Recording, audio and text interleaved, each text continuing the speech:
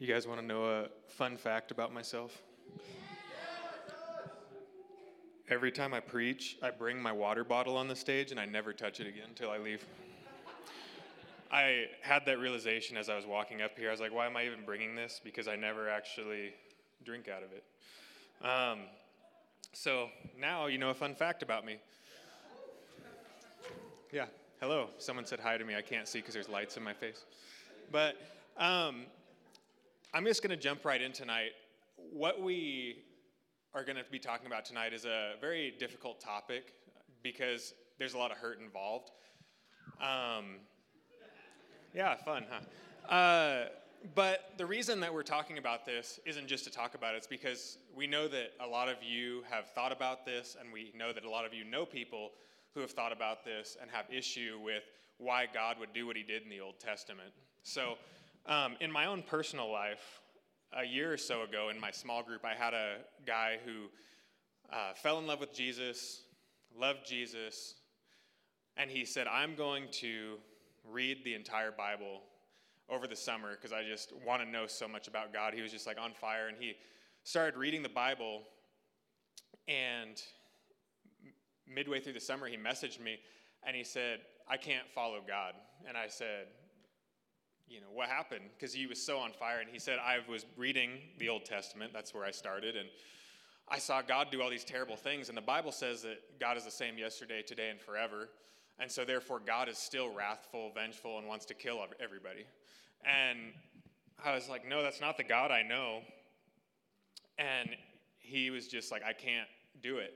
And so this isn't just a thing for this student. I believe that some of you in this room have had that same thought. Maybe you know people who have that thought, or it'll come up in the future because it's a topic that comes up a lot. And in that same story, I had a pastor over at my house about the same time, and he's a retired pastor who has been pastoring at different churches his entire life, and he just retired. And I told him about this student, and he says, well, what did you tell him? And I gave him all these answers that I knew to say, but I had not researched it much myself, so I just knew this is what the Christian way to get around this. And he's like, and he kind of studied me. His name was Max, and he goes, I've read the Bible a lot of times, and he said that every time I get to one of those stories in the Old Testament, no matter how many times I read it, and I know God is good, it still gives me pause. And what does it mean to give you pause? Do you guys know what that means? It's like you just sit back and you're like, I don't get this, And so for this pastor to say that after years and years and years and reading the Bible so many times, it would be insulting for me to come up here and say, I'm going to give you the answer to this question. And so I just want to set expectations before we get into this that what I'm going to speak to you tonight isn't a gift-wrapped answer to this question where all of you are going to leave feeling great about all of this. But what I hope happens tonight is that you guys will take what I say and it will make you want to go do your own research and think about it more and see, like my student that I had in my small group, that what he said is that I cannot reconcile a God who would kill people with a God who is loving. Those two do not go together. And so I hope that tonight I can show you that there are ways, and we're not going to go into all of it because it's such a deep topic and we don't have time for that, but just to show you enough to where you would want to look into it more. So what are these examples? If you're not familiar with what I'm talking about, I just wanted to talk about a few different examples that get brought up. The first one being the flood, which happens in Genesis 6 through 8, where God tells Moses to build an ark, and he builds the ark in a flood. The second would be Sodom and Gomorrah, where God rains down fire from heaven on these cities that he says are sinful, and the only survivor is Lot and his family. And then there's the Egyptian firstborns in Exodus 11 through 12, where the Israelites are in slavery in Egypt, and to get the Israelites out, God is bringing plagues upon the Israelite people, and one of them is that every firstborn son in Egypt of the Egyptians dies. And Then the fourth one is interesting, because those first three are God or an angel of God killing people.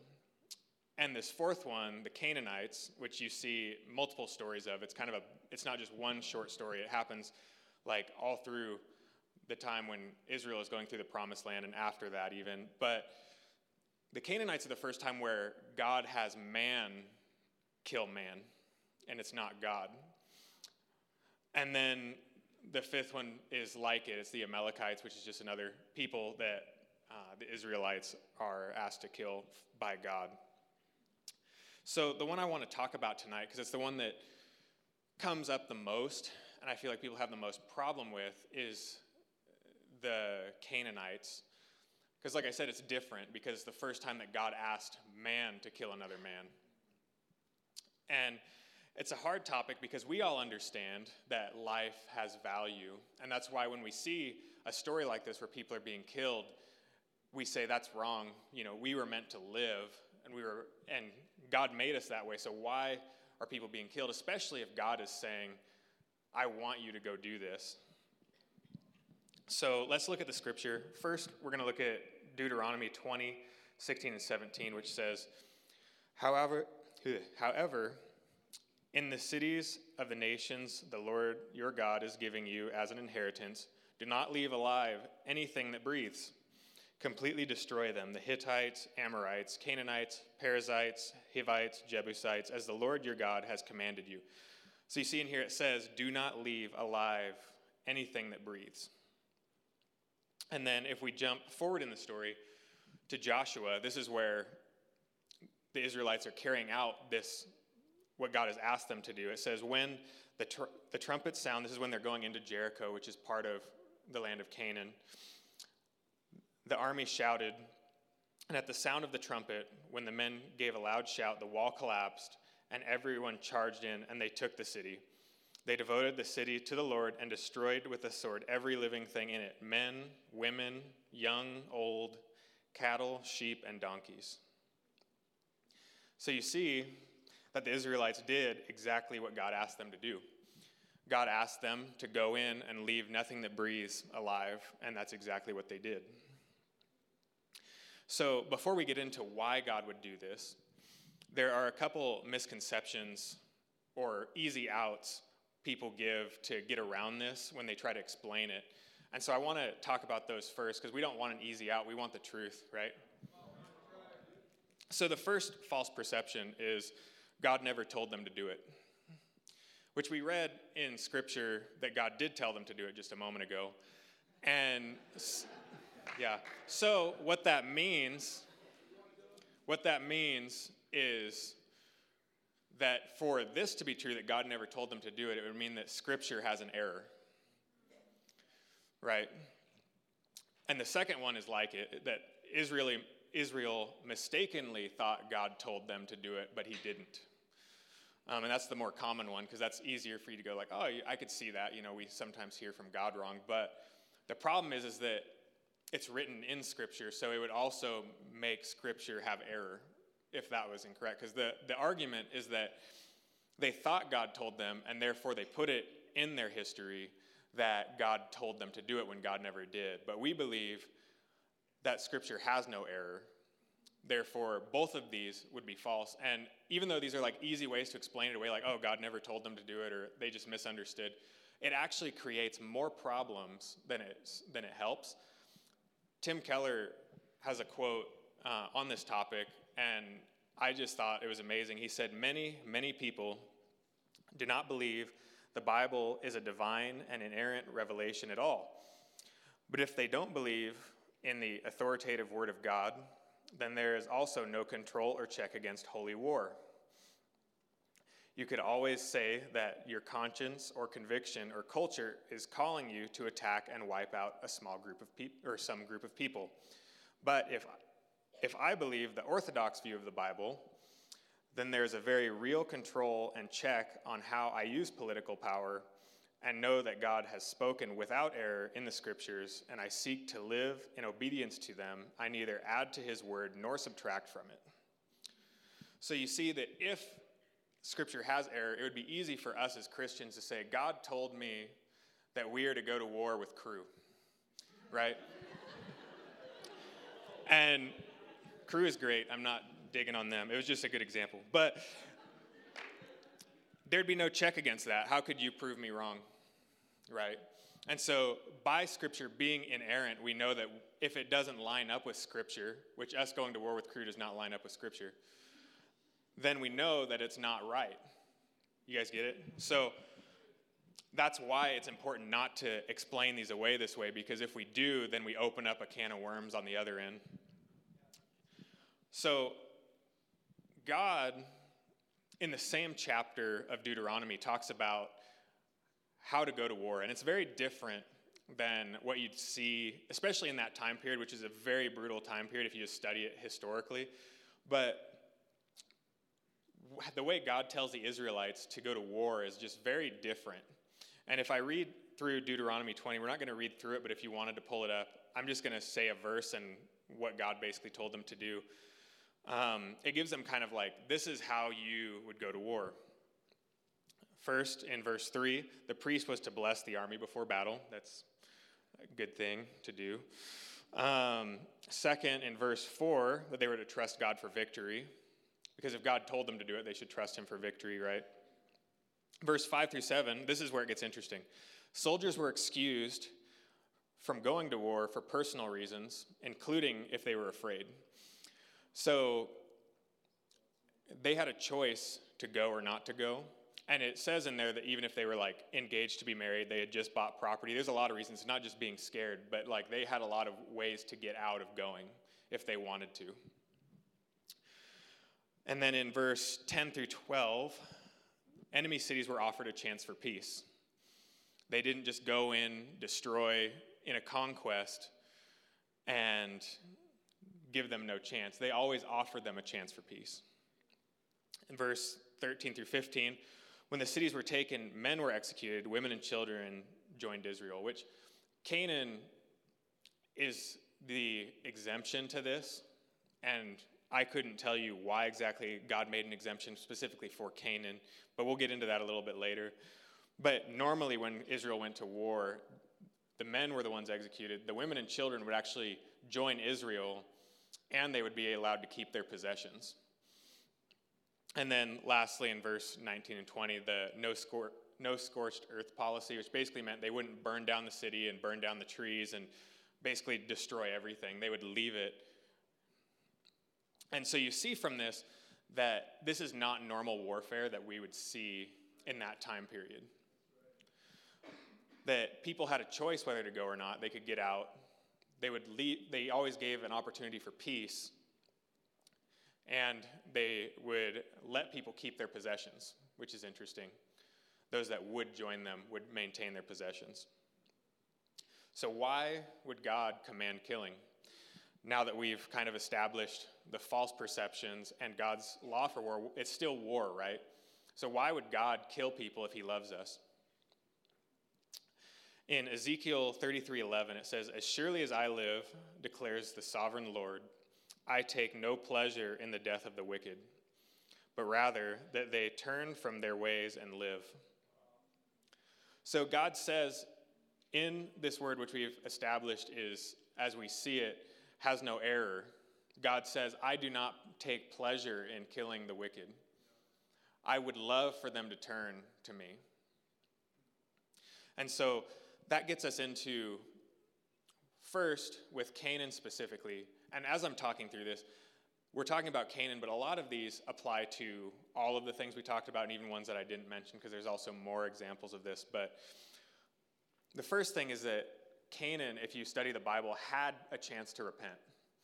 There's even a story where God says, it would be unjust of me to go kill the Canaanites because they have not yet reached the point where they cannot be saved. Canaanites, for those of you who don't know, they were very sinful people. And we won't get into all the stuff that they did that would warrant this, but just to give you kind of a glimpse into Canaanite society is that, one, they worshipped idols, but to their idols, they would sacrifice their children on the altars of these idols, and then they would have orgies to celebrate this sacrifice. So you see that it was a very twisted, messed up culture. And God, as a loving God, loves all of humanity. And that brings me to the second reason, is that it was getting rid of the Canaanites was to preserve humanity. Because if we go back to the chapter of Deuteronomy 20, and I'm going to start back at 17, which we already read, but 18 is what I really want you to pay attention to. It says, For you must devote them to the complete destruction, the Hittites, Amorites, Canaanites, Perizzites, Hivites, Jebusites, as the Lord your God has commanded you. And then he tells you why. So that you can teach, so that they cannot teach you to do the things, all the detestable things that they do for their gods, and cause you to sin against the Lord your God. So God says, you need to do this, because if you don't, you will catch this, almost like a disease. It's like when you get in the outpost, at least if you're a guy and you do the boom snap, right? I never told anybody in my small group, maybe jokingly, I never told them, you need to do a boom snap, right? They saw us do it, and they start doing it, or trying to do it. Some people have not mastered it yet, and that's okay. You'll get there. But we did not, as the outpost, say, you need to do a boom snap, right? It's in culture, which this is a type of a culture, you don't teach people, they just catch what's around them.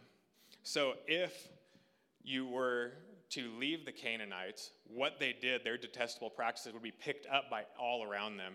If Israel would have settled next to them, they would have picked up all these detestable things. And it's like a cancer. We all know, we've all been touched by cancer in some way. And when you have a cancer, what do? You have two options. You can live with it, and it will spread and cause your death. Or you can cut it out, which causes pain and may even cause you to not be able to be the same as you once were, but you live.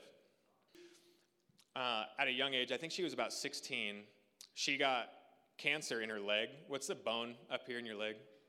Femur, yeah. I'm not an anatomy person, but your femur. She had bone cancer in her femur at 16 years old, and she was told, you're going to lose your leg. We have to cut your leg off, but you will live. And you can imagine as a 16-year-old what it would mean to lose something that important to you. And she believed God that, one, she's like, yes, do what you need to do to save my life. But she believed God that she was going to keep her leg, and everyone told her she was crazy. And even the doctor said, we're not keeping your leg. And when she woke up from surgery, she asked the nurse, she's like, is my leg still there? And the nurse is like, of course you still have your leg.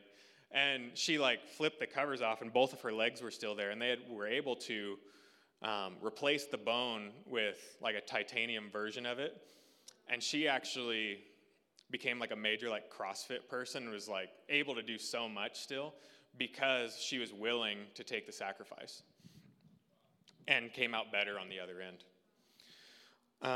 And so that just to give you an example of, maybe why, if you see humanity as one body, why maybe cutting off one might be better for the rest of us, which is not in itself a good reason, but it's something to think about. And another reason why the Canaanites, as I mentioned, they were given a chance to repent. God in the Bible gave them a lot of chances to repent of what they were doing and to come to him, and they refused. And an example that up to the last second they could have repented and joined Israel is the story of Rahab. If you're not familiar with Rahab, she was in the city of Jericho, the Canaanite city, which we read about earlier, and she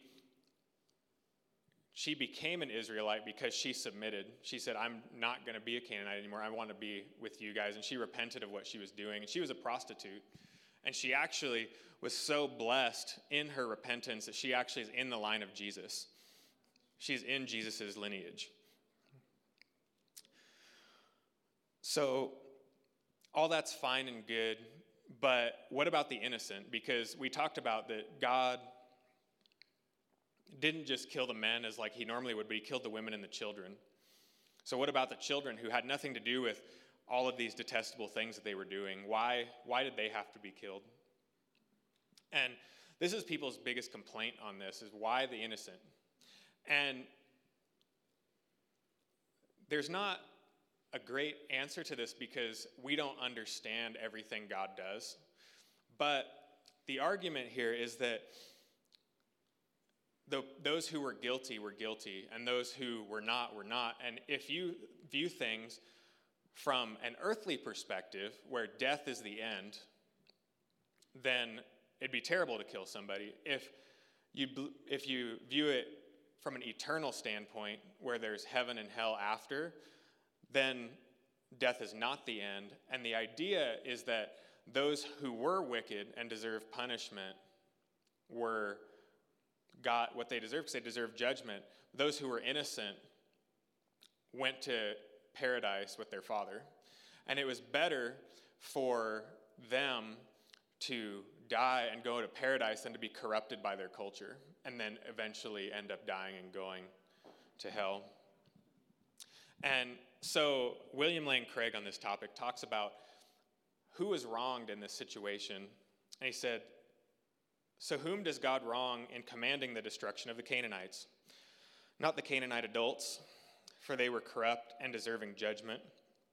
Not the children, for they inherit eternal life. So who is wronged? Ironically, I think the most difficult part of this whole debate is the apparent wrong done to the Israeli soldiers themselves. Can you imagine what it would be like to break into some house and kill a terrified woman and her children? The brutalizing effects of these Israeli soldiers is disturbing." So his argument is that the children are in paradise, the innocent are in paradise, the wicked are not, and they were deserving of it. But why, as we said, this is the first time God has asked man to do this. Why did God have them do it instead of himself doing it, where they have to live with this now? That they had to break into a house. I can't even imagine what he says. Imagine breaking into a house and killing a terrified woman and her children. I don't even want to try to imagine that. But in the Old Testament, before Jesus came, the Israelites had these sacrifices that they would do on altars for sin, and the idea is for a sin offering. But I believe that the sin offering was more than just a sin offering. One is it cost you something. And I think that disturbing image is costly, that you have to live with it. But two is that if you imagine an innocent baby sheep that's being brought because you have sinned, and you have to lay it on this altar and watch the priest cut it and watch the blood drain out of it. It's like very gruesome. And that's something, one, that it cost you something, you lost your sheep. But two, when you go to that sin again, you're going to be like, I remember what happened last time. I don't want to have to go through that again.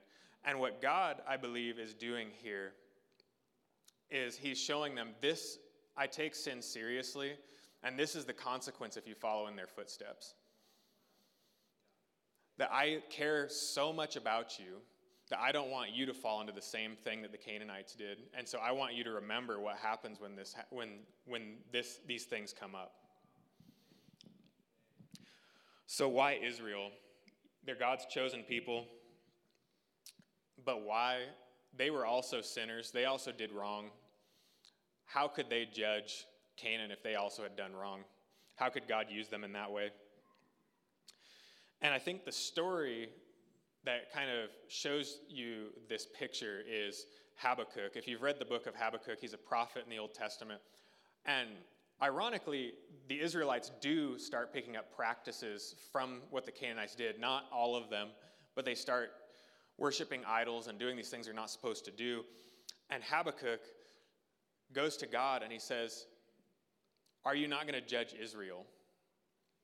Because they are so sinful. And you should read Habakkuk. It's a 5-chapter book. It's really short, but it's really good.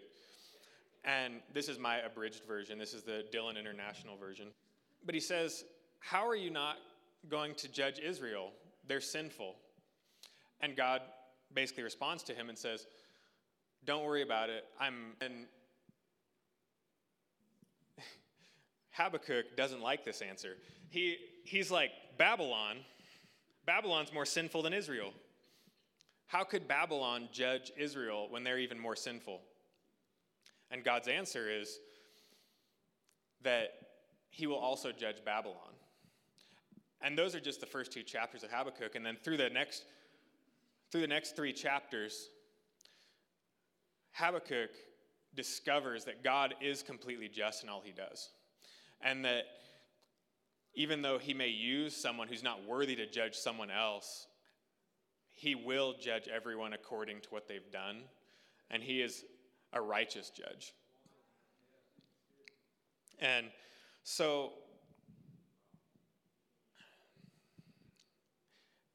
like I said at the beginning of this is a hard topic, and this is not covering everything. And there's probably some of you, when I brought up this topic, you had a thought in your head that you're like, good, I'm going to get an answer for this. And you now are sitting here and you're like, I don't have an answer. And as I said, this is not all-inclusive, and there's not a way to just say, here's the answer to all of your questions about why God did what he did in the Old Testament. But my hope is in this, as I said, that you would see that maybe there is a reason. Maybe like giving God the benefit of the doubt. And worship team, you can come up. But just to think about, as this guy in my small group said, I cannot reconcile a God who is all loving with a God who kills people. And to see through what I've said tonight, and maybe some revelation God's given you, that maybe there is a way, not to just bail God out, but that he does truly love us, and what he does is because he truly loves humanity. And I want you to look into and research and go into whatever you need to, not to find God an out, because he doesn't need an out. I believe God is loving in all he does, and I believe there is an answer, whether he gives it to us or not, and we don't understand all of his ways. But I'm just going to pray as we close tonight.